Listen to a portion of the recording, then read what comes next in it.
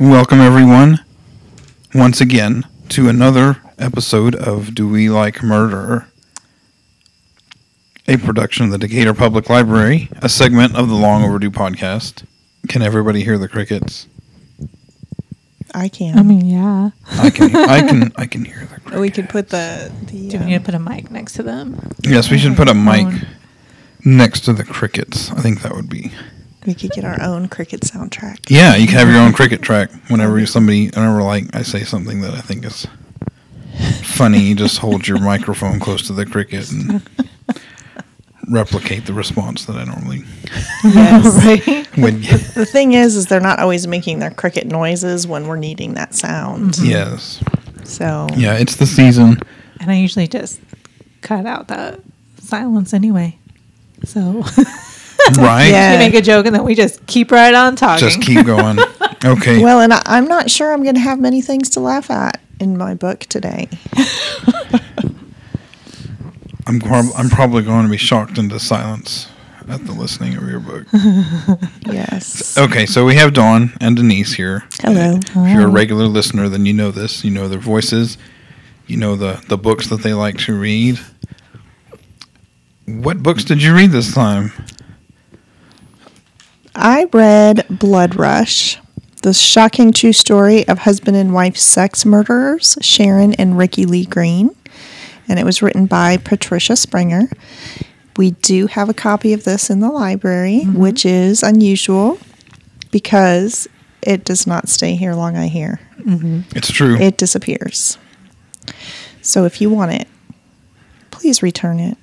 Yes, other people would like to read this awful book. And I just want you to know that it's not a cheap book to replace. No. No, it is not. And we will charge you. Even the paperback. Yes.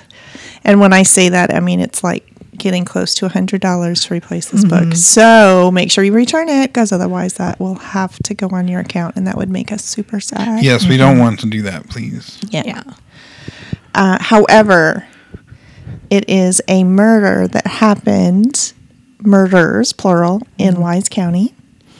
Multiple mentions of Decatur police, sheriffs, Boyd area, down in Jacksboro, Fort Worth, different areas. So Anybody that...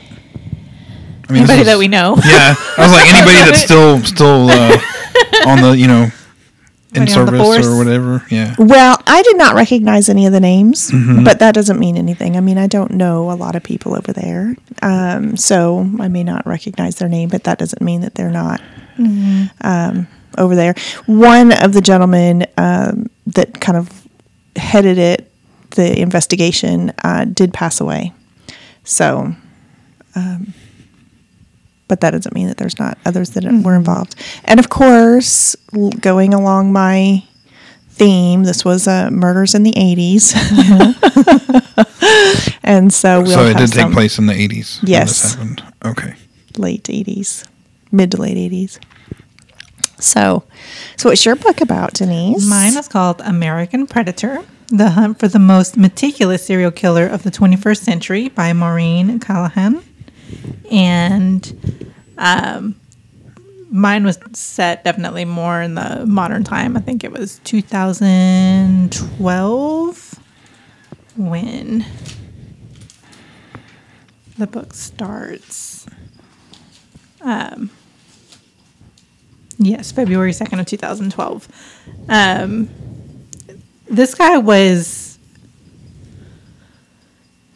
a very rare type of serial killer because he would bury like his kids like with guns and rope and stuff like throughout the country. And so he would visit family. So he'd fly into somewhere else, rent a car, and then drive all over the place and bury his kids. So whenever he would go back to where he buried one of his kids, it was because he was going to kill somebody. Wow. And it was really like, he really did do a lot of like random selection. So he didn't select somebody, say, okay, here's my kid, I'm going to come back and stalk them later. It was just, here's the kit. I'm going to put it here, and I'm going to come and see what I can find. Wow. Yep. So there was really no connection to any of his victims. Like, it wasn't like he'd met them before or anything like that. And he also picked small towns with small police forces that would have no experience in this kind of thing at all. Okay, so you said the book starts in 2012? Yes, that's where the book starts. But when did these killings actually take place? Well, that's kind of the thing. They don't really know because they don't really know how many he's killed. They've managed to find, I think they attributed 11 bodies to him throughout the years. When they caught him, he said that he's been 2 people for 14 years. He's been 2 different people for 14 years? Yeah, like he felt like at some point he turned into somebody else, which would be a monster or someone Oh, I evil. see. Like, okay. He's been 2 people. Gotcha. And for 14 years, but they think that he probably started killing way earlier than that. Okay. So there's really no way to know, and he wouldn't give up any information really. So, and the reason I asked is because you talk about going to small towns where the police forces are either non-existent or not having the resources. I was wondering, like, okay, was that in the 70s or is that like No, like modern now. day? And that's kind of scary. Yep. I don't know if you guys remember a few years ago, 2012, when the Azle Bank was robbed. It is not ringing a bell right now. That was in 2012. Dang. This happened here. This He guy robbed did that it. bank. Okay, so now there's the connection. I was thinking, okay, we were both talking about serial killers, and now they're all so close, Yep. both of them. Okay, This one got a little gross too. did it? Yeah. So, Like, one of my notes is just, ew. Like, it got kind of gross. I was like, Wow. with that, do you want to take it away, Denise, or I don't know. Do you You want wanna to let Dawn start? I go? started last time. Did you? Mm-hmm. Okay. I mean, I'm fine either way. Didn't I Suspense. I start mean, last time? I don't remember. yes, I think that you did. Yeah, we Yeah. talked about the Reverend. Yes. yes. Oh my gosh. Okay, so I can start. That's fine. Okay, so this book was written by Patricia Springer, and the reason that she wrote it is because the first person who is mentioned in here as having been murdered was her name is Wendy, and I don't remember what her last name is. Oh, there it is, Wendy K. Robinson, and she was murdered out in the Weatherford area. There's a lake out there. I don't know which one it was. And so she knew this young lady and her parents. And so she decided that she was going to find out, see if she could find out some more information. So the book starts out with her going down to Huntsville to interview our convicted murderer, Ricky Lee Green. So this story is written all in, like, from transcripts and conversations she's had with him, and it's all really his point of view. After reading it, this is really hard. I mean, you hear his point of view and you kind of feel a little sorry for them. You know, you kind of get to know these characters in this book, and you know, there's that little bit of feeling sorry for them, but then you realize, I guess, what they've done, and yeah, it's just this whole mess. Okay, so Ricky Lee Green, his background is that he grew up in the Boyd area, and, you know, just around in different areas in this location. His parents, Bill Green and Lou Green is what his mom's name was, lived out in Boyd, and he owned a business. But for fun, he would pick on the boys. Oh. Yeah. So he would, him and his older brother Perry, his dad would tell them to run, and he would shoot them with a BB gun. Yeah. And he did it just for fun. And then they would have to come back, and then he'd tell them to go again. And I don't know how many times he would shoot them. Yeah. But that's horrible. It's horrible. And that was just for fun. Imagine if he thought they needed to be disciplined. Right.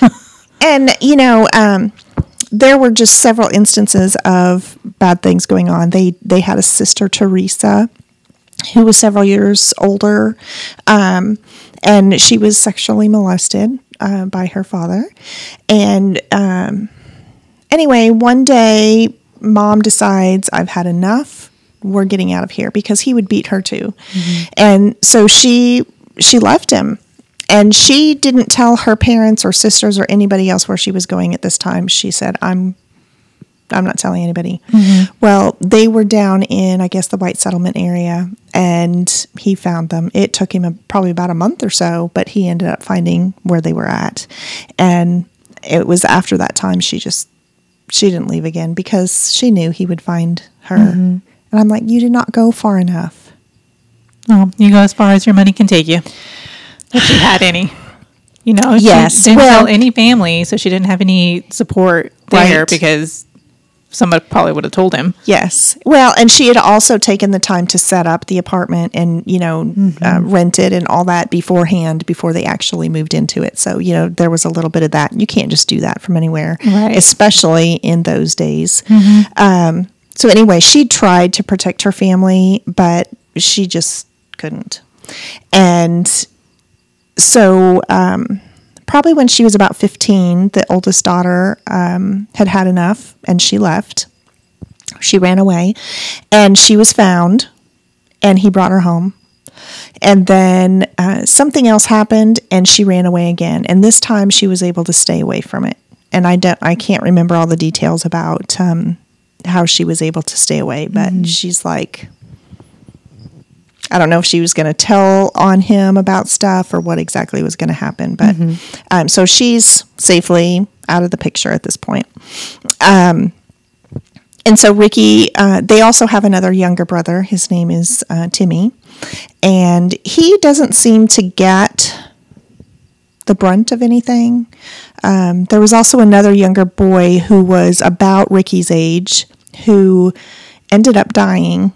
He was also tormented by the father, mm-hmm, but he ended up dying when he was young. He got leukemia. Mm. And so then after that, the dad started to let up a little bit, mm-hmm, but then he got right back into his stuff. And then they had Timmy, and Timmy wasn't involved with a lot of that stuff. Okay, so starting to get older, Ricky starts, hanging around with, I can't even say that he's like hanging around with the wrong crowd, because he doesn't have a crowd. Right. And at this point, it's like, what's the wrong crowd? Right. There's a place in Fort Worth that I've heard they talk about in this book called Casino Beach. Mm-hmm. And I'd never heard of that, but it used to be, they said, an amusement park. And it turned into, they closed it down, and it turned into this place where gays would meet up and find somebody to hook up with. Yes, thank you. Thank you for that word. Yes. But I did a little bit of research, and I could not find anything about Casino Beach. I heard anything about that. Yeah. But I mean, in the 80s, I was just barely being born. True. True. There is that. But you would think that there would be some kind of historical reference to it. And maybe it was just a term that they used. Right. It might have been called something else. Yeah. And then that's just what the locals called it. Yeah. Okay, so Ricky starts to get into relationships. He meets... there's so many things about this. And my timeline is not going to be exactly right. So Ricky gets involved with doing something that he's not supposed to do, obviously, and his dad finds out about it. Well, his dad doesn't say anything to him about it. I think he ran away. No, that was after. Anyway, he takes him, he says, you're going to go and spend a couple weeks at your grandfather's house. So Ricky is like so shocked that he gets to go to his grandparents' house because that's where he is freer to do what he wants to do, and his dad's not there to pick on him. Well, Ricky gets out there, and the grandfather starts molesting him. Like, a lot, from the way it sounds. And I think the dad knew that was going to happen. If he was a certain age, he probably remembered what age he was when that started happening to him. Yeah. And so he starts to have this in his background, and he's like, I don't understand why somebody who cares about me does something like this. Well, he ends up running away. He goes to Shreveport. He's trying to find, he just get out, He ends up meeting up with somebody from a gay bar that helps him. The owner of the bar starts to help him. But prior to that happening, he has no money, he has no place to stay. And so he ends up going down in by the river, and somebody attacks him and molests him. Ugh. Yes. I mean, it's just like, this kid cannot get a break. Yeah.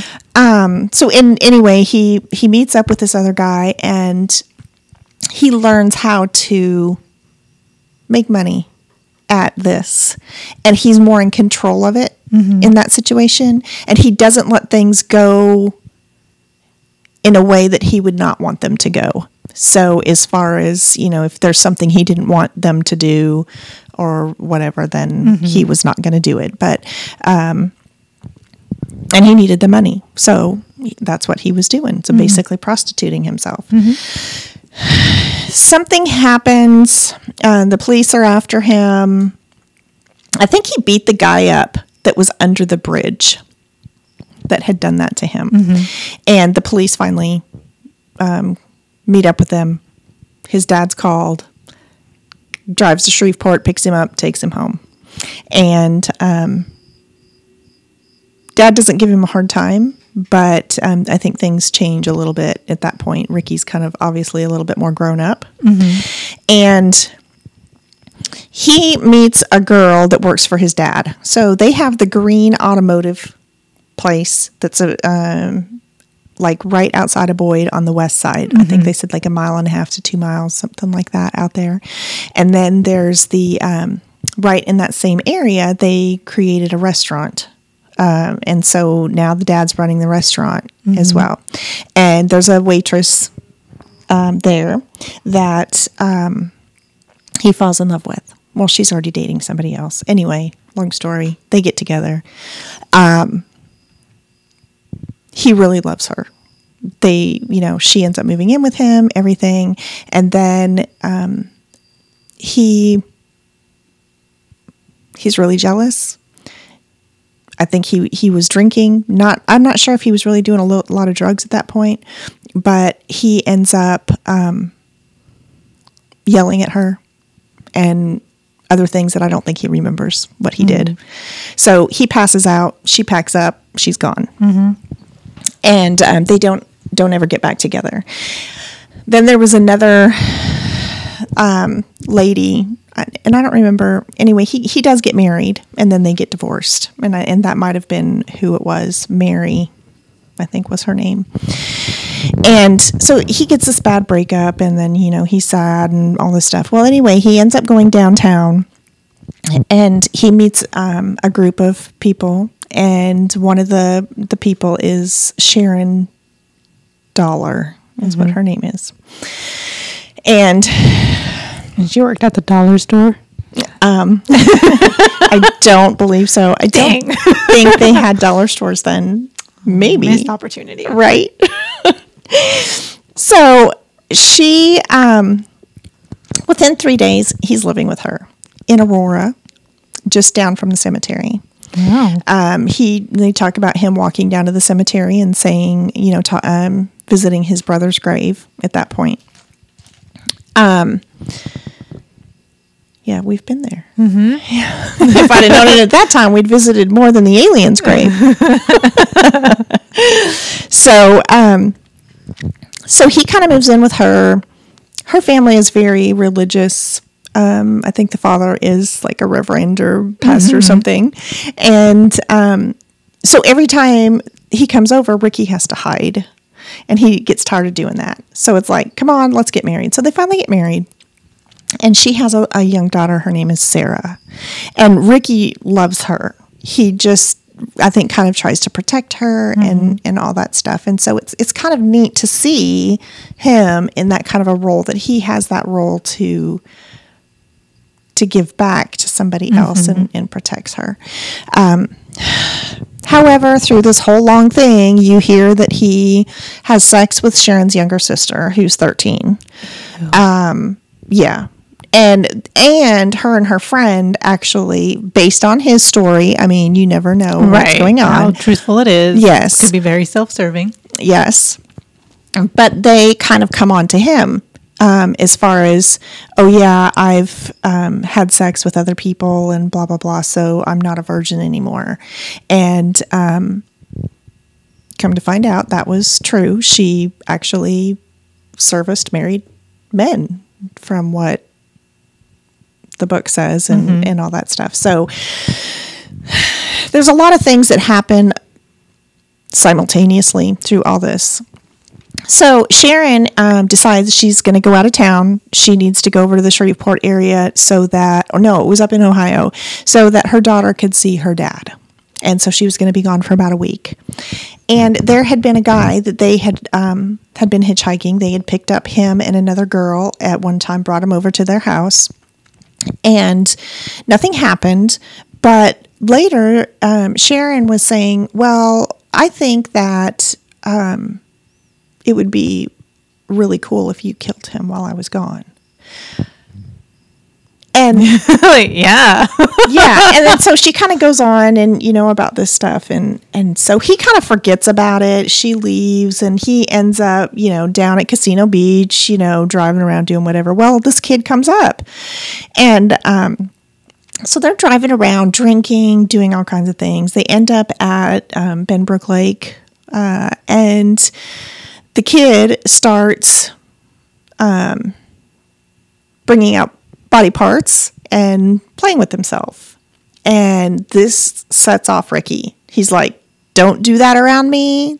I'm not into that kind of thing. Whatever. He ends up beating this kid.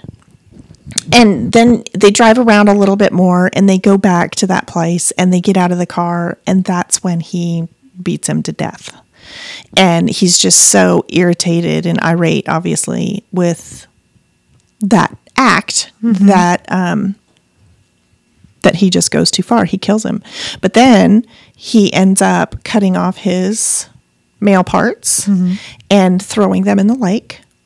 And then he kind of tries to hide him there and then decides, I can't do that. What if somebody saw me? Blah, blah, blah. He comes back, loads him into the car, takes him over to Lake Worth. There's a Fort Worth Nature Center over there. Puts him into kind of the water in an area that's hidden and leaves. So it's at least a week before that kid's found. Kid's 16. And not very good condition, obviously, when he's found. And so Ricky's like, oh my gosh, they found him and blah, blah, blah. So he's freaking out. So Sharon, when she gets back, he's like, I did what you wanted me to do. And she said that she wanted him to save the blood so she could drink it. And he had saved it in this jar and put it under their bed. Well, then she gets mad at him. You didn't refrigerate it. It's not any good. How is she supposed to drink it? Yeah. So, of course, that leads to doing it another time. He ends up picking up a girl. They call her Montana. She is a hitchhiker down on 287 and 35 area. She was with a biker group, and they had gotten mad at each other, and so they dropped her. They just left her. And she had family up in Wichita Falls, and so I think she was headed that way. And he's like, hey, you want to ride? And she's like, of course. And you want a shower to get cleaned up? Sure, yeah. Well, then she's at the house in the shower, and he decides he needs to join her. So they have sex. Sharon's at work. They decide to go pick up Sharon. Sharon's like, who the hell is this? Yeah. You know? Yeah. But then they go back and they both decide to have sex with her. And she's like, no, I don't think so. And then it gets really graphic on the things that Sharon has asked this girl to do to her. And they finally decide to teach her a lesson because she's not doing those things. And they get a knife and take her into the bathroom, stab her, plunge the knife into her several times. And then she, obviously she dies. I mean, they multiple times. During all of this, I believe this is a small trailer home. I don't know how big it is, but the daughter's asleep as far as we know in the other room. I'm sure this woman wasn't screaming or anything. No, right? That's what they say, that she was. She like, why are you doing this? Yes. And all kinds of stuff. So after she's definitely dead, they get turned on and have sex in the bathroom. After that's done, they clean up the mess. They load her into the back of the car and they go and dump her. They think it's funny to kind of put it close to one of their friends' house. And they talk about it on 7:30. Yeah, 7:30. Between Boyd and Decatur. But they don't give specifics as far as where it is, but they throw her over, so she's kind of next to a bridge. And when they leave, it's the middle of the night, so they load up the little girl and take her with. She's supposed to still be asleep. Yeah, she sleeps for like 20 hours a day. Yeah, she's just out of it. So anyway, they dump her and they go home. So Ricky now has killed 2 people.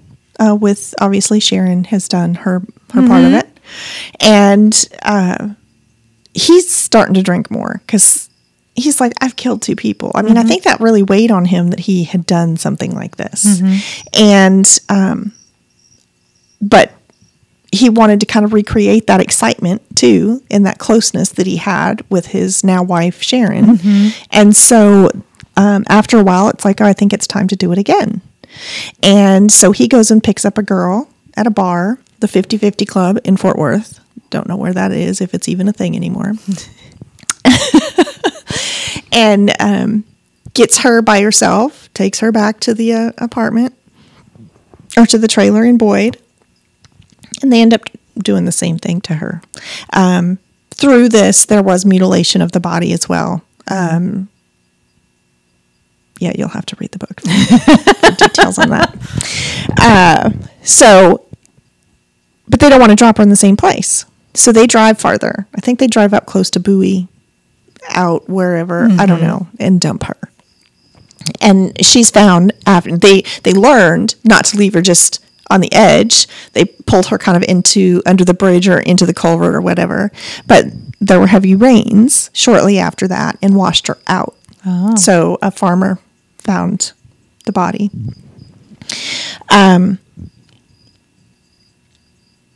So that's 3 that have been killed at this point. Sharon decides, I think that, the relationship starts to get a little rocky. Ricky's still afraid of his dad. Still not wanting to be around him at all. And he ends up going to Casino Beach again and trying to pick up somebody. He recognizes somebody that comes over to him and tries to pick him up. Well, it's this executive from Channel 5 in Dallas. And so they decide to, instead of hooking up there, Ricky's like, let me take my car home. You drive me there, and then I'll ride with you to your place. And then we'll do whatever. So they get back to this guy's place, which is on 30 and 820 area. Ricky is at the point where, I guess everything is cool at this point. But they say in the book that Ricky sees a knife under the bed, and that sets him off. The guy goes to the bathroom or something, and when he comes out, he's like, hey, why don't you let me tie you up? And Ricky's like, no, let me tie you up. And he's like, okay, he finally agrees to that. But then once he ties the guy up, he pulls out the knife and says, well, what were you going to do with this? Well, later in the book, it kind of says that he took knives while the guy was in the bathroom and stashed them in several places. So, yeah. It never really became clear which was which, but I kind of lean towards the one. Yeah. Anyway, he starts to stab the guy. He cuts off his male parts, puts them in his mouth. The guy's still alive at this point. Oh. He reaches up and he slits his throat.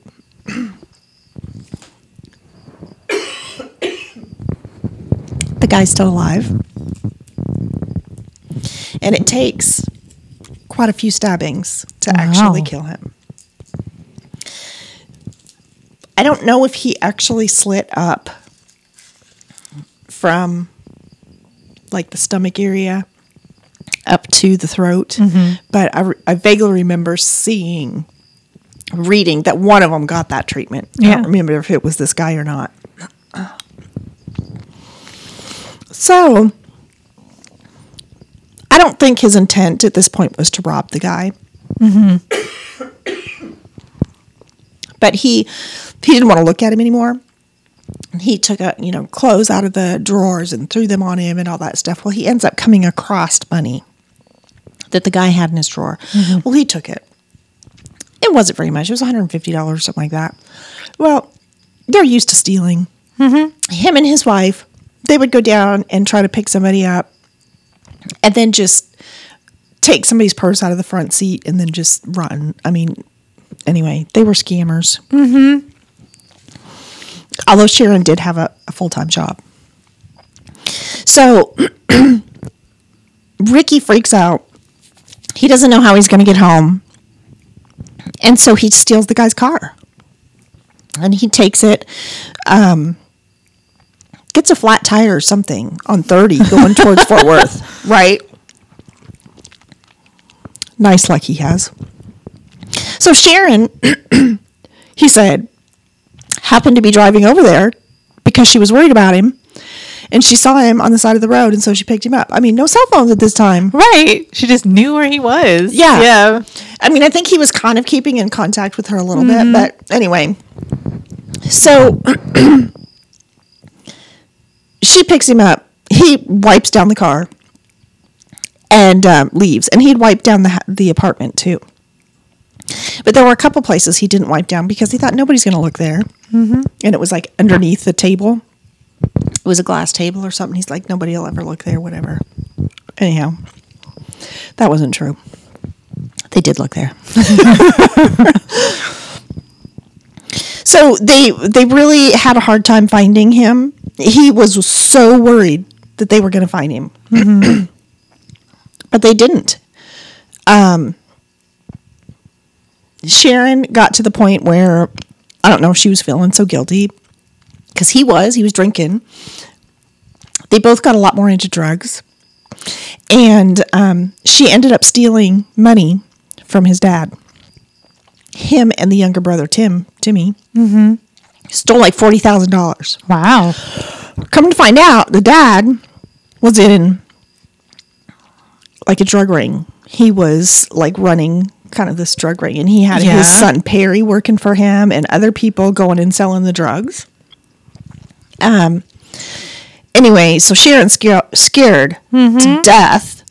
He actually tries to kill her. The dad does. He hires somebody to go. Oh. Yes. They move down to Fort Worth area and they come home one night and their place is like ransacked. And this guy, they see him leaving or something before they get there. She has right to be concerned. Oh, yeah. He was livid with her.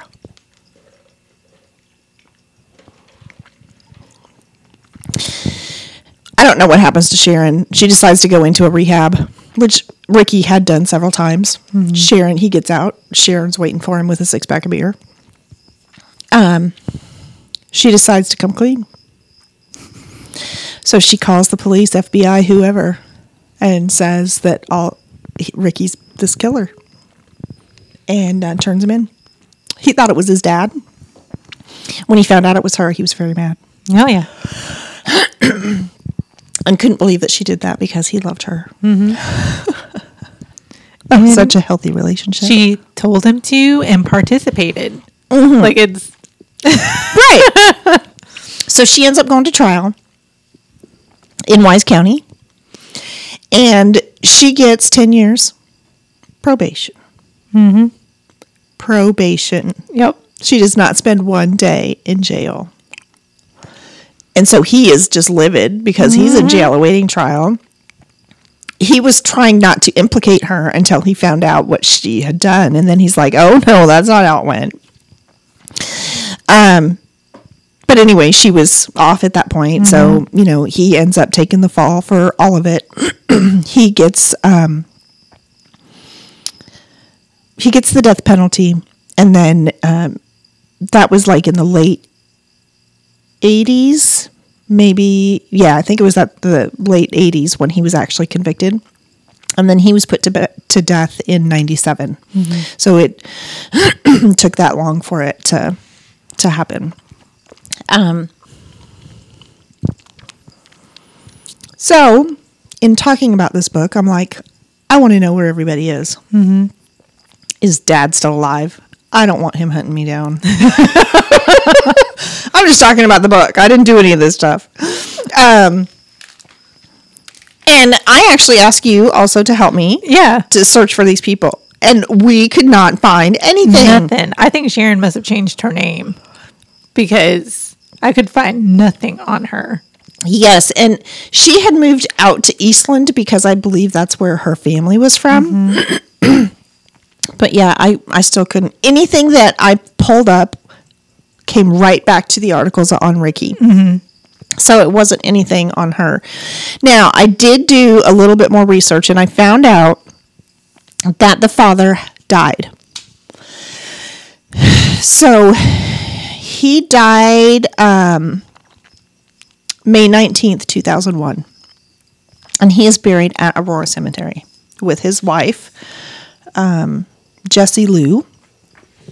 And so there's actually a picture of their headstone. His name was William Jefferson Bill Green Jr. And through this little obituary information, I found out where everybody else was. Oh, good. Timmy is, at the point of this article, was in Beaumont. And Perry was in Canyon City, California. And Teresa is really close. Oh. So I'm not going to mention anything about her.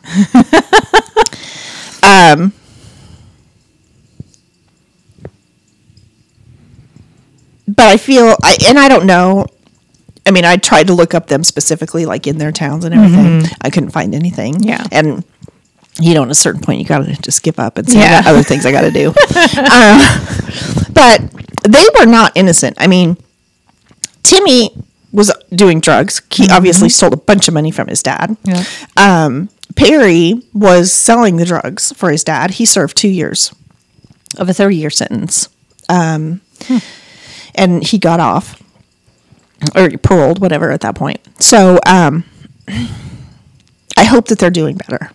I hope that they were able to turn things around after all this happened. But yeah, there's a lot of people who are very upset that Sharon did not get any. Oh, yeah. But I'm so fascinated. I want to go. It's like, where was this auto shop? Where was this restaurant? We live in this area. Take a little tour. Yeah. And it's like, I'm trying just to, I don't want to say recreate, but just find out how close these things really were to where we live right now. It's all fascinating. They drove up and down the same roads we do. Oh, yeah. I bet 7:30 hasn't changed much. No, exactly.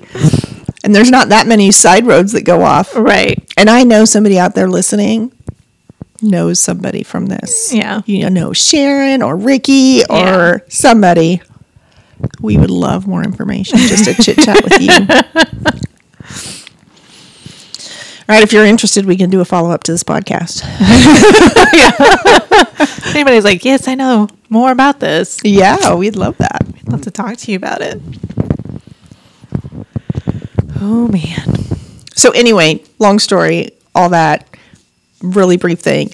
They convicted him mainly on that one executive. Oh, That's the one that he got convicted for, where they had more of the data. more evidence. Yeah.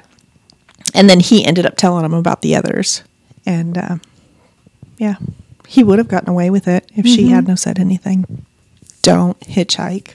Oh, yeah. Do not Don't get hitchhike. picked up at the bar. Don't do that. Gosh. Okay. American Predator.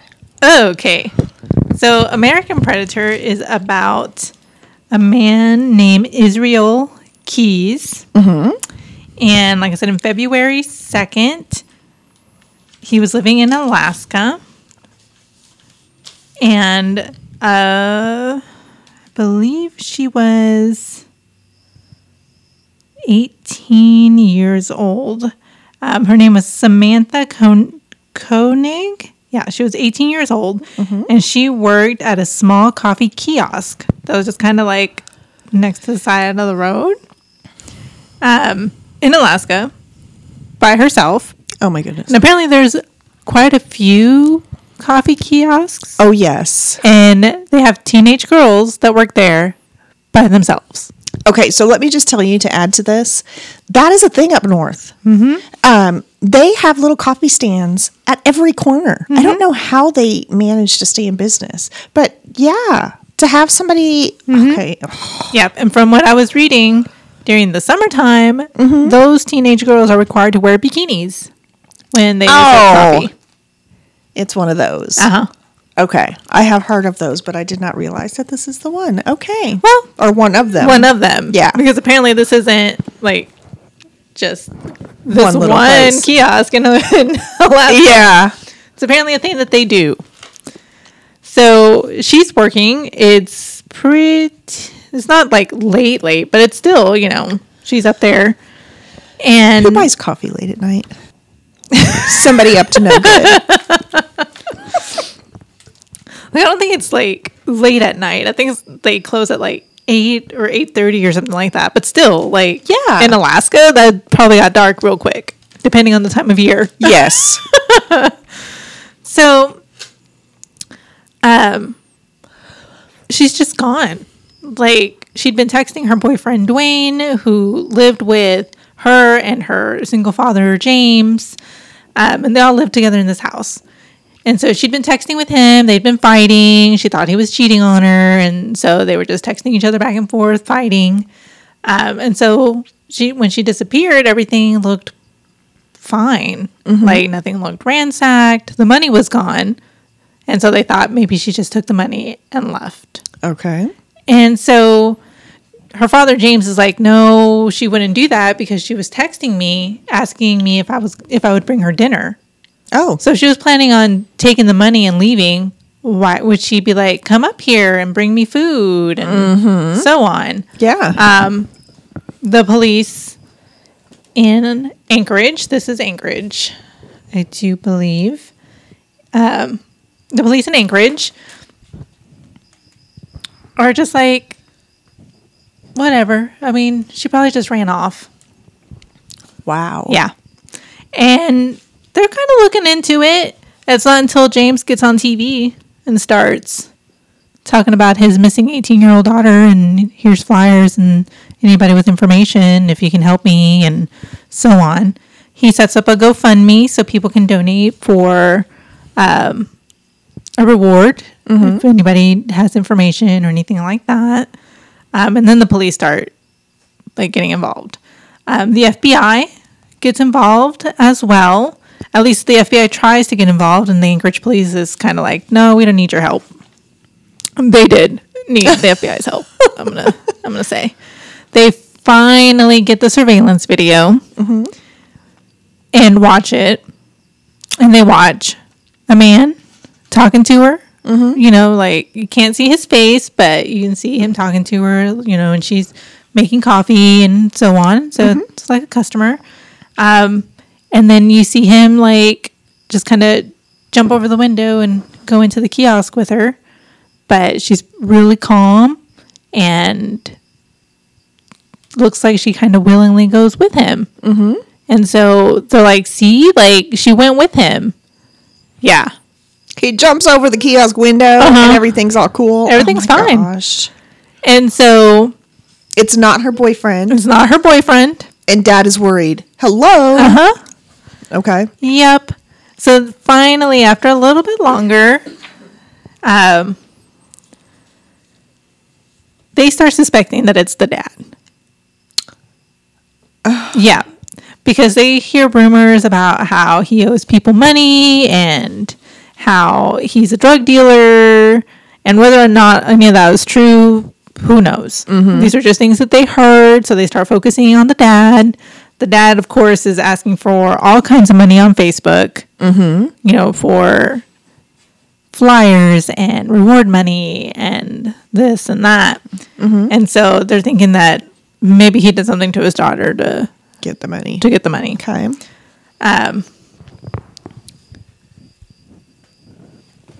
She's missing for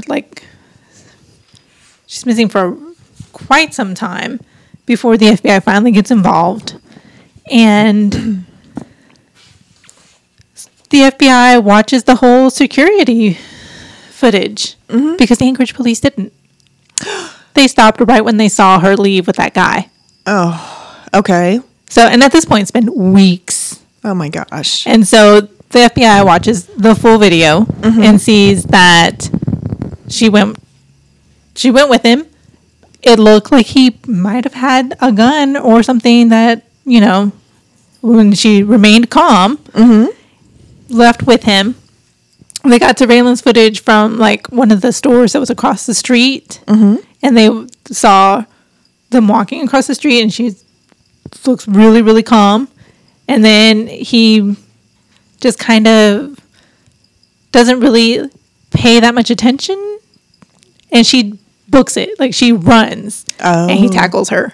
And so, and then they watch the rest of the video, and he goes back to the coffee kiosk like 3 times to like clean up, to take her cell phone, like, oh, I forgot to do this and I forgot to do that. So he goes back and the Anchorage police had watched it from beginning to end, they would have realized that she was abducted. Yes. Not that she went willingly with someone, took the money out of the drawer, and so on. At this point, it's been weeks. So they question the boyfriend, and the boyfriend says that something really weird happened that night when she disappeared. That Dwayne, I guess, did think about telling the police, and I guess he thought that they wouldn't believe him because they didn't believe him. Yeah. But he was inside with James, and James went on to his room to go to bed, and for some reason, Dwayne was just like, I need to go check outside.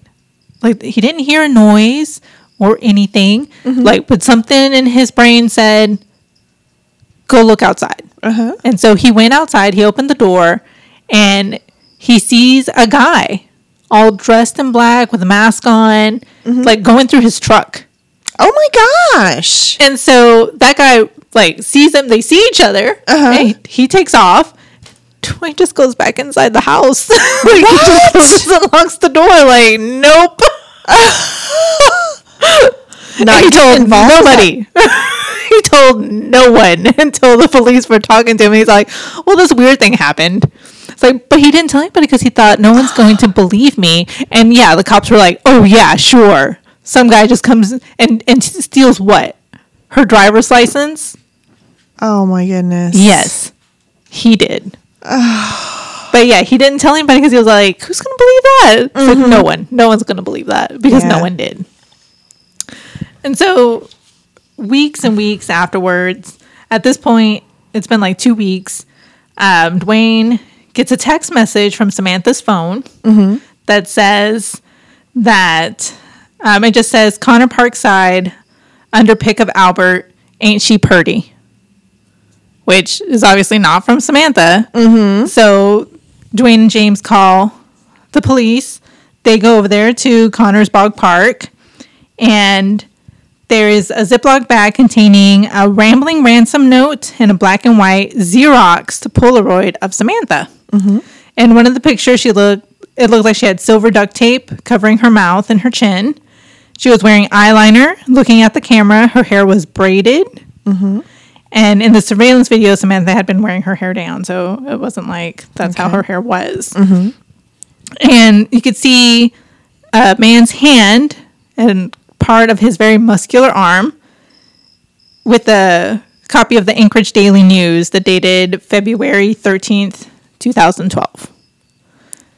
The day after she was taken. Okay. And so trying to show like proof of life. And it was basically, he was asking for, how much money was he asking for? He wasn't asking for all the money that James had collected. But he was asking for some of it. And he basically wanted them to deposit the cash into Dwayne and Samantha's ATM account, into their bank account, because he had the ATM card. Okay. And so he was just going to take money out using the ATM card. And once they do that, they'll exchange. He'll let Samantha go or leave her somewhere or whatever. Like, give me the money and you can have Samantha back.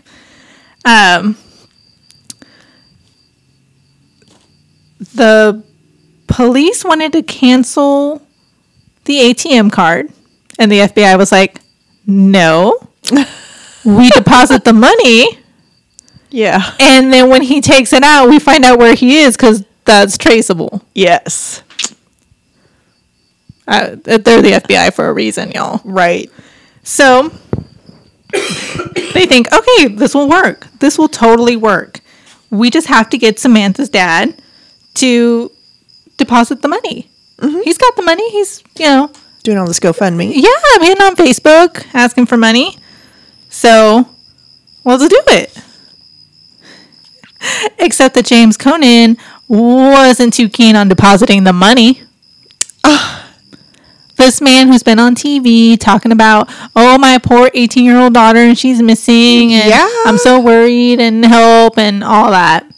And he doesn't want to give up the money. Oh my gosh.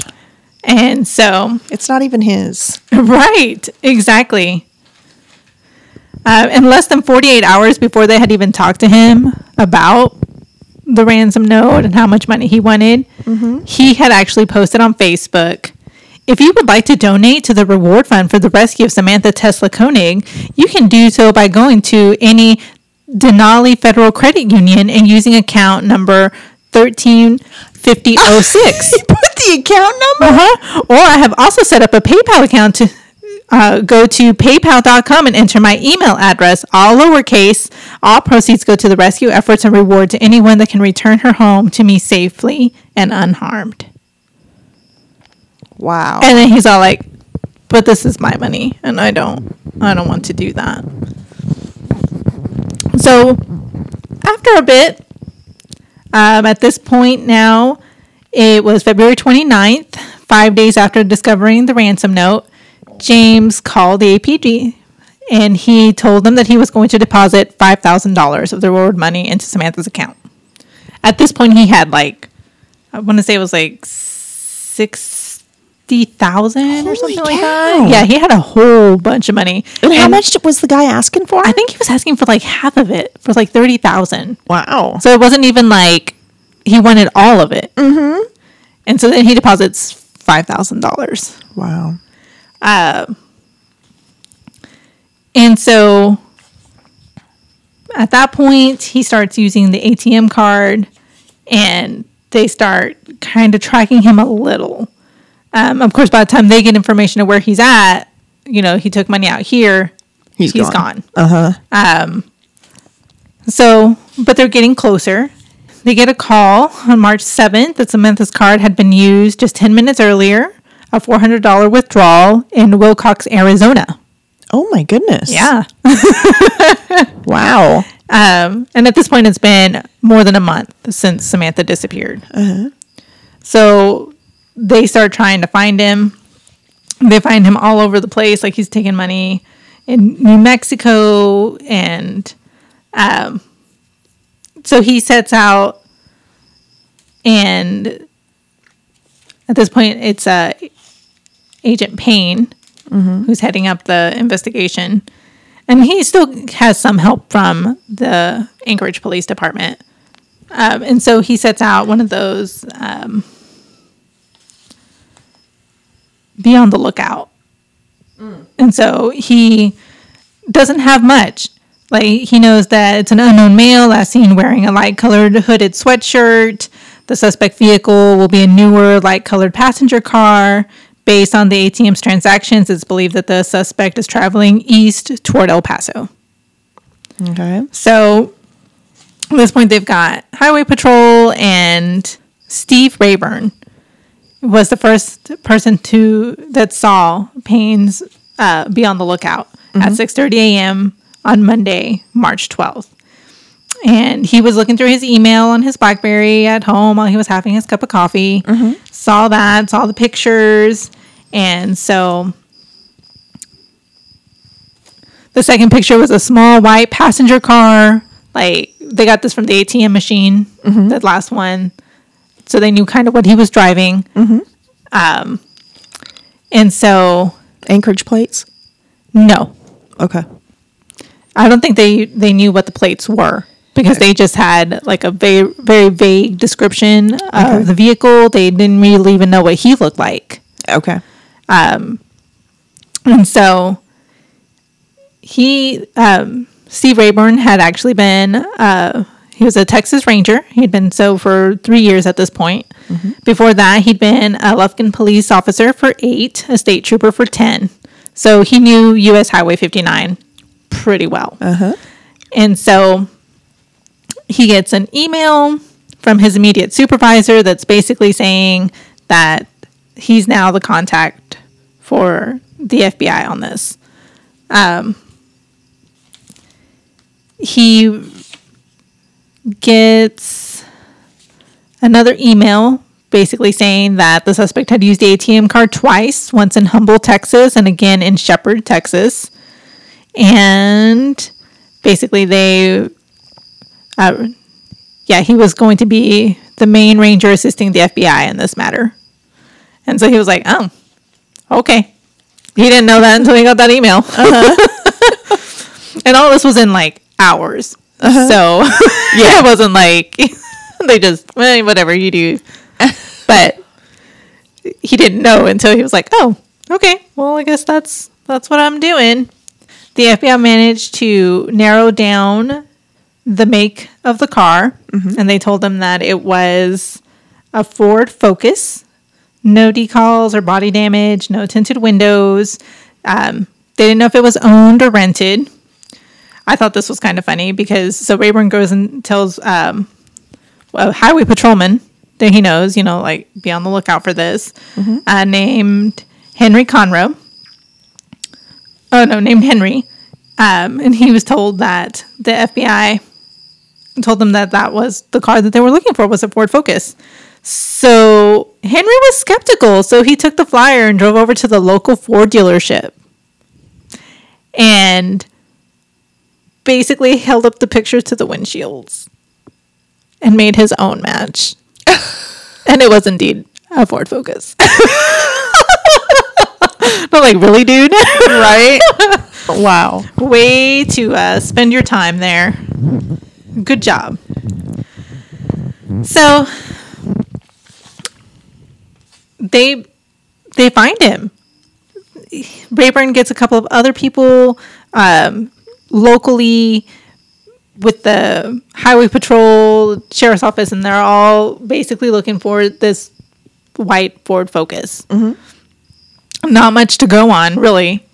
Yeah. And at one point, one of them calls them and says that they found a car that looks very much like what they're looking for, parked at a motel. Oh. And so the highway patrolman is basically just like, I'm sitting here, I'm looking at it, watching it, see who comes out. And one of the other detectives goes and, just kind of walks around it, see what they can see. They see that someone is looking at them. Mm-hmm. And so she just walks off. The highway patrolman's waiting. And then after a little bit, some guy comes out, starts throwing things into the car and takes off. Mm-hmm. And so he's all like, don't lose that guy. You follow him. And so he's following him. And he's all like, any little thing he does wrong, you pull him over. Why couldn't they pull him over to ask him questions or knock on the door or something? Well, because they just have a hunch. They have no evidence at all. There wasn't anything in the car. But can't they just ask him questions? Well, if he's got a girl somewhere. That's true. Like, okay. Yeah. And so, but if they pull him over for a traffic violation and he resists, then you can arrest him. Yes. You pull him over for a traffic violation and you're like, what you got in the car? Mm-hmm. You can definitely make more of a probable cause case other than he's driving a white Ford Focus. Right. Yes. So he's following him, and he's all like, just any infraction, just anything. And I believe he does not turn on his blinker when he tries to turn. Okay. And he gets pulled over. Because I'm sure he's nervous as heck having a police officer following him. I'm sure he was actually not nervous. Interesting. Yeah. He's so they pull him over. At this point, he's surrounded by like 5 officers, a Texas Ranger. And he's just like, what did I do? Like, and so they're taking pictures of everything. Mm-hmm. They take pictures of what they find in the car. They found 1 can of Amp energy drink, a set of school photos of a child, a pair of sneakers, an ATM receipt that said debit not available, a Sony digital camera containing 200 plus photos of a wedding, 1 new gray shirt with store tags, amber tinted sunglasses, 1 t-shirt, dark gray fleece Columbia jacket, several Walmart bags, rolls of cash and denominations of 5s and 10s. This was in the passenger seat. In the back seat, they found a Walmart receipt stamped Lufkin, Texas, 1 sandwich, 1 energy drink, 1 pair of black sunglasses, 1 partial gallon of water, laundry detergent, and 1 pink backpack. In the trunk, they found 1 green backpack, 1 gray DVD case containing pornographic images of a black female, pornographic DVDs including transgender pornography, Alaska Airlines flight confirmation of Israel Keys and his daughter that departed Anchorage on 3/6 of 2012. Bottles of alcohol still chilled in Walmart bags, a gray fleece jacket, gray hooded sweatshirt, 1 laptop, 1 black Samsung cell phone, toiletry kit. Oh, the cell phone, this is important. Battery and SIM card were removed. Okay. So he had broken it apart. 1 handgun, 1 pair of binoculars, 1 black ski mask, and 1 headlamp. I was like, there it is. That's where that list got interesting. Yes. A broken cell phone and murder kit. Like, so, oh my gosh. When they found what they found, for the initial traffic stop, the Texas Ranger was like, hook him up. We're arresting him. Mm-hmm. And so he was under arrest, which means that they can now search his wallet. And inside his wallet, they found the driver's license belonging to Samantha Koenig. Oh. So they pretty much had their guy. once they start talking to him, they realize that Israel Keys is a serial killer. They really want to know what happened to Samantha because she was nowhere to be found. He was in Texas because a sister of his was getting married. His daughter, he had a daughter, was with his family.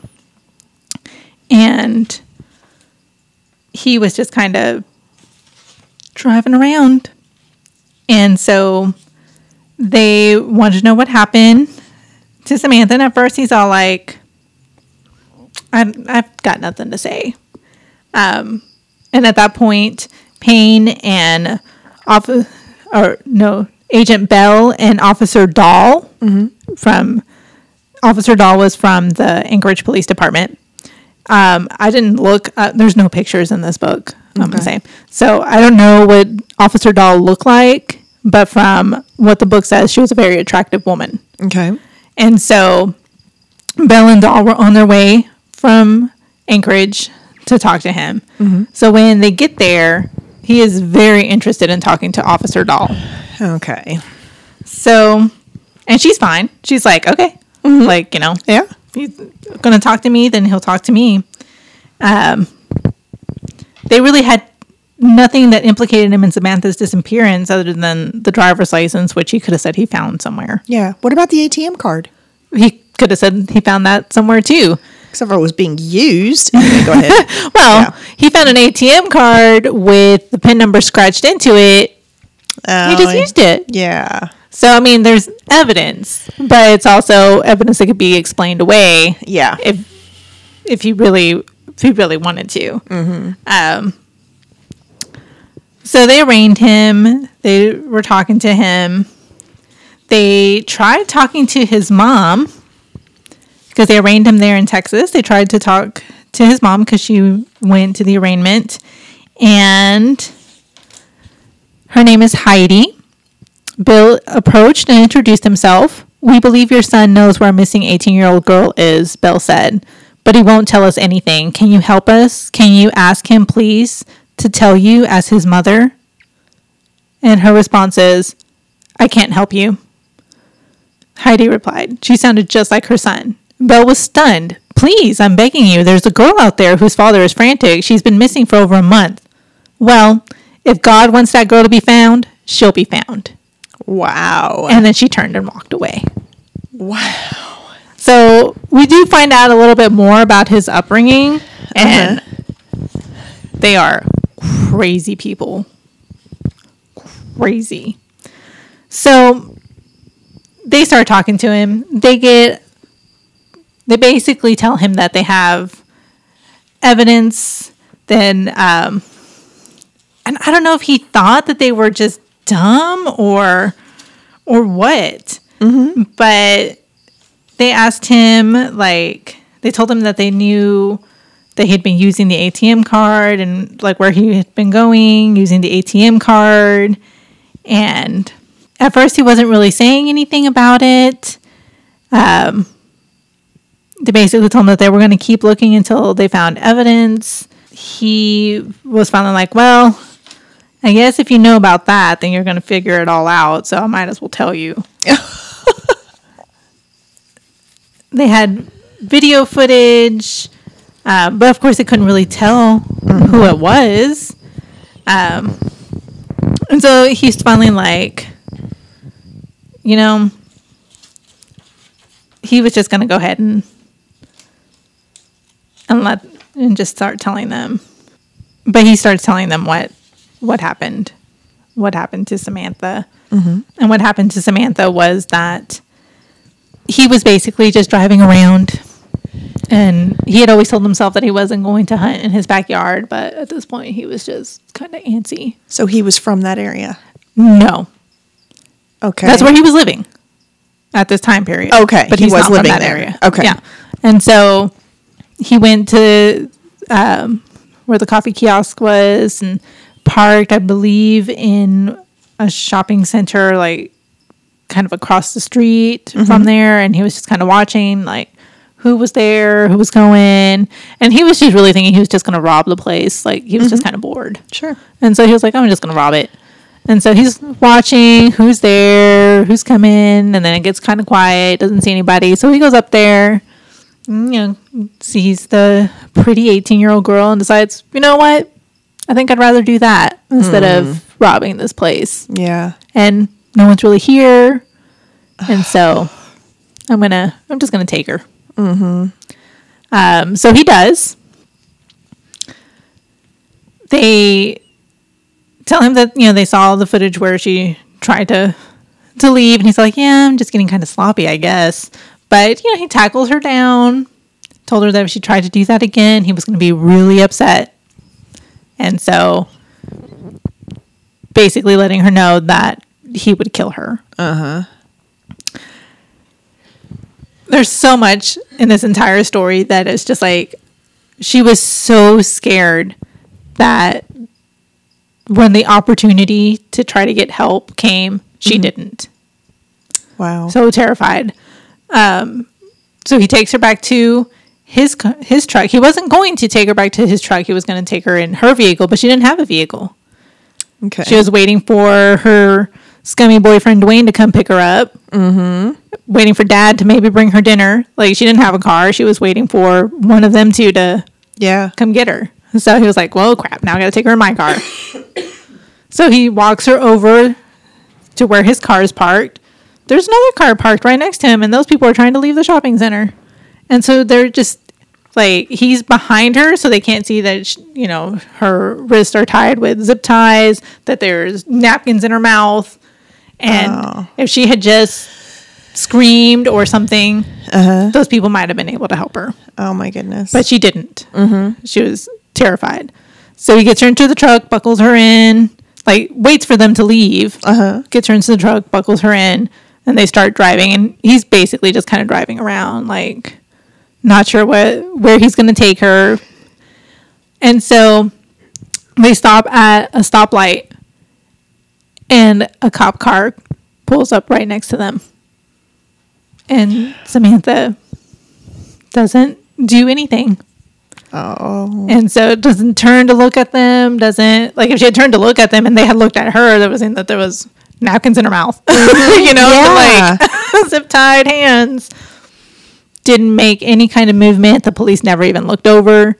And off they drove, and off he drove. And he was just like, I'm just getting lucky all over the place. Yeah. Like, this is just all kinds of lucky. Drives her around for a bit. Takes her by the lake. Or a lake. And he's just, there's people there. They kind of see him, kind of don't. And he's like, this is probably not the best place. Yeah. Loads her back into the truck. Like, it's just like driving her around. He's telling her that this is just a ransom thing. Like, he's going to let her family know so they can get some money together, and then, he's going to let her go. And she's like, we don't have any money. Like, I work at a coffee kiosk and I don't have a car. Yes. Yeah. There's that. Gosh. But he's giving her hope that, he's going to let her go. He has absolutely no intention of letting her go. Yeah. He finally decides that he's going to take her back to his house. He's living there with a woman named Kimberly and his daughter. He doesn't take her into the house. He takes her in, like, he's got like 2 sheds. Yeah. He takes her into one of the sheds, locks up, sets out, like, puts a bucket or something for her to go to the bathroom in, and kind of just sets it up to where she can sit and lay down and so on. He rapes her. Oh. And he keeps telling her that, he's going to let her go. And he doesn't. He rapes her a couple more times and then kills her. When he kills her, he there's a lot of times that he talks about things and he says that he's not going to get into it. That there's just things that he doesn't want to tell them. So he braided her hair, staged that photo. She was already dead.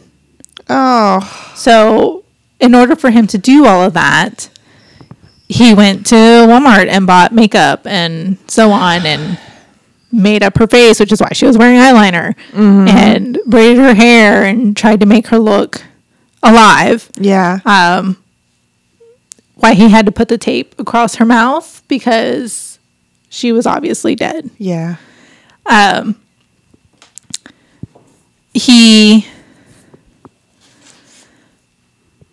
Him and Kimberly and the daughter were set to go on a cruise the next day. So he basically freezes her, puts her somewhere and freezes her and goes on vacay. Oh my gosh. Comes back from vacay, takes her out, thaws her out. They asked him if she was rigid, and he was like, nope, she was very floppy. What did you do? Size. Well, I wouldn't tell you this part, except you're going to find out anyway, so why wouldn't you tell us if we're going to... I told you the stuff is private. There's too many people in here. But I had sex with her corpse. And she was warm, and I guess I lost track of time. Gross. Yeah. At this point, it was morning time, and his daughter came looking for him. And so she knocked on the shed door, and he was just like, I'll be out in a minute. Go back inside and eat your breakfast. And he leaves her there for a little bit, way late at night, comes back and basically dismembers her body. He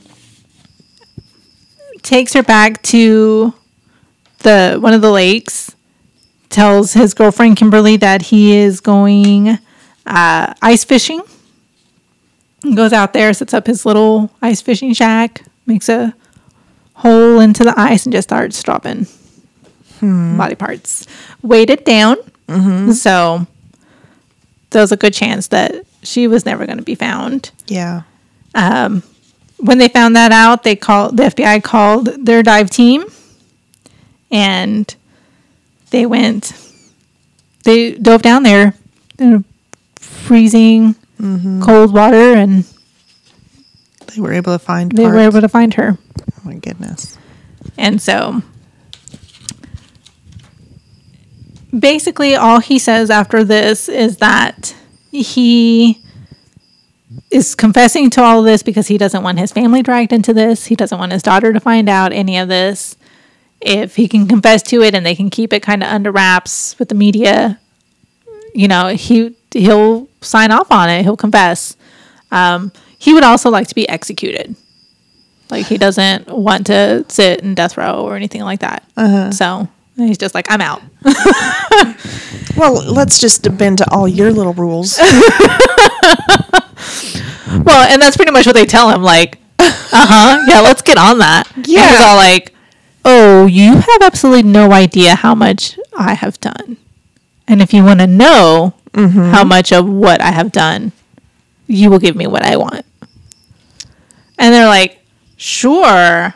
Like, you killed an 18-year-old girl. What else have you done? So then he tells them about a couple that he kidnapped in some other place, some other part of the country.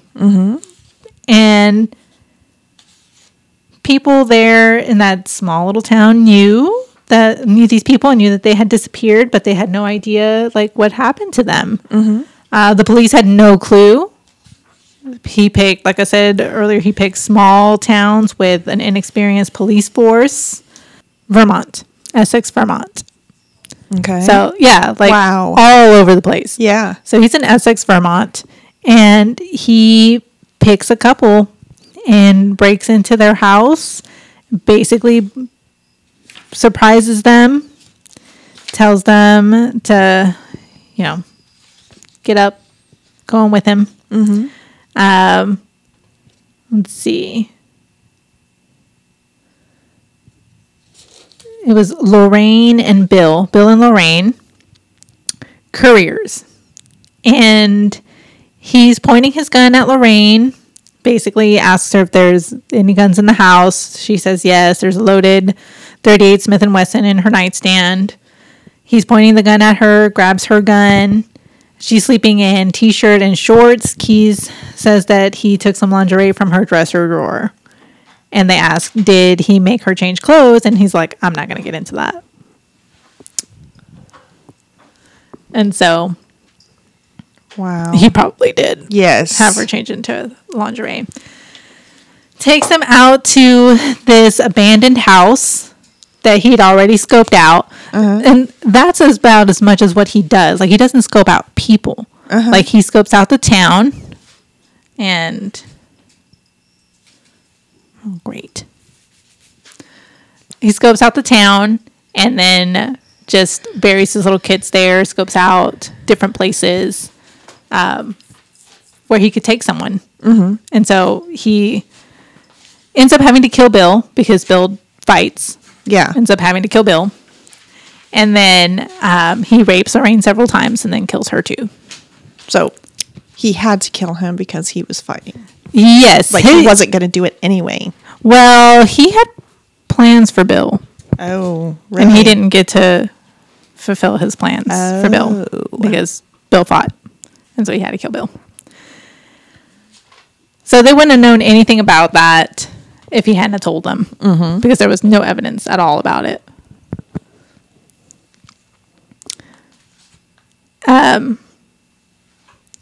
They connect him to what they think are several other unsolved cases, some here in Texas, one in Longview. They think that before he got caught and he was visiting his family, he disappeared for a couple of days. And then when they found him, he was all like muddy and disheveled, and he wouldn't tell them where he was or what he was doing. But they connected him to some other things, connected him to 11 other bodies. Wow. He did not go to trial. He committed suicide. Loser. Coward. And so there was a whole lot about how Anchorage, the police department, the correctional facility, basically were not willing to listen to the FBI. And they gave him razor blades and all kinds of things. And so he killed himself. He did try to escape once. They caught him. He didn't make it very far. And then the correctional facility continued to give him razor blades. Oh, my goodness.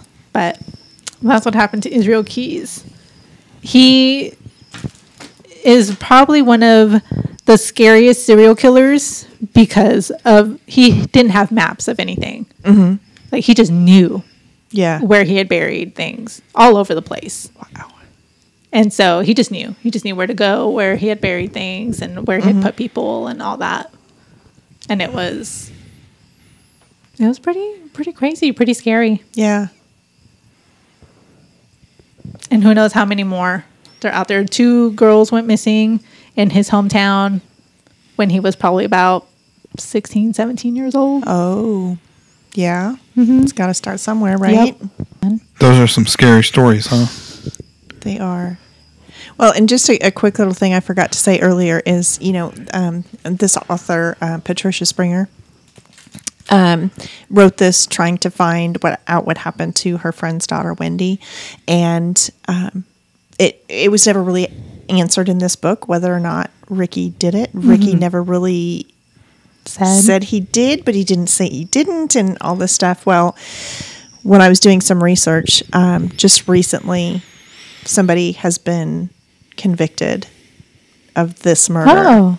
And she is actually going to write a book about that because that's probably will be the last book that she writes because she'd kind of retired anyway. And that's when she wrote this book. And now that this other guy's been caught and it's definitely him that did it. she's going to write another book about that. Oh, hopefully So- it won't be as gross. Yes. Well, the interesting thing is they thought he did it because it was a place that he hung out. And I think some of the same things might have been done, but I don't know. Yeah. All right. Okay. Well, anyway, I have a lot more to say about this book, but I'm running out of time. So come read it. American Predator. It was actually really, really good. Really good. That sounds really good. Or maybe Denise would be willing to talk with you about it if you're really... I didn't even get into like the weird cult shopping that his family did as he was bummer. growing up. So okay, read so- that. Yes, we definitely want to know about that. All right. Well, sounds good. This has been Do We Like Murder? Thank you for listening.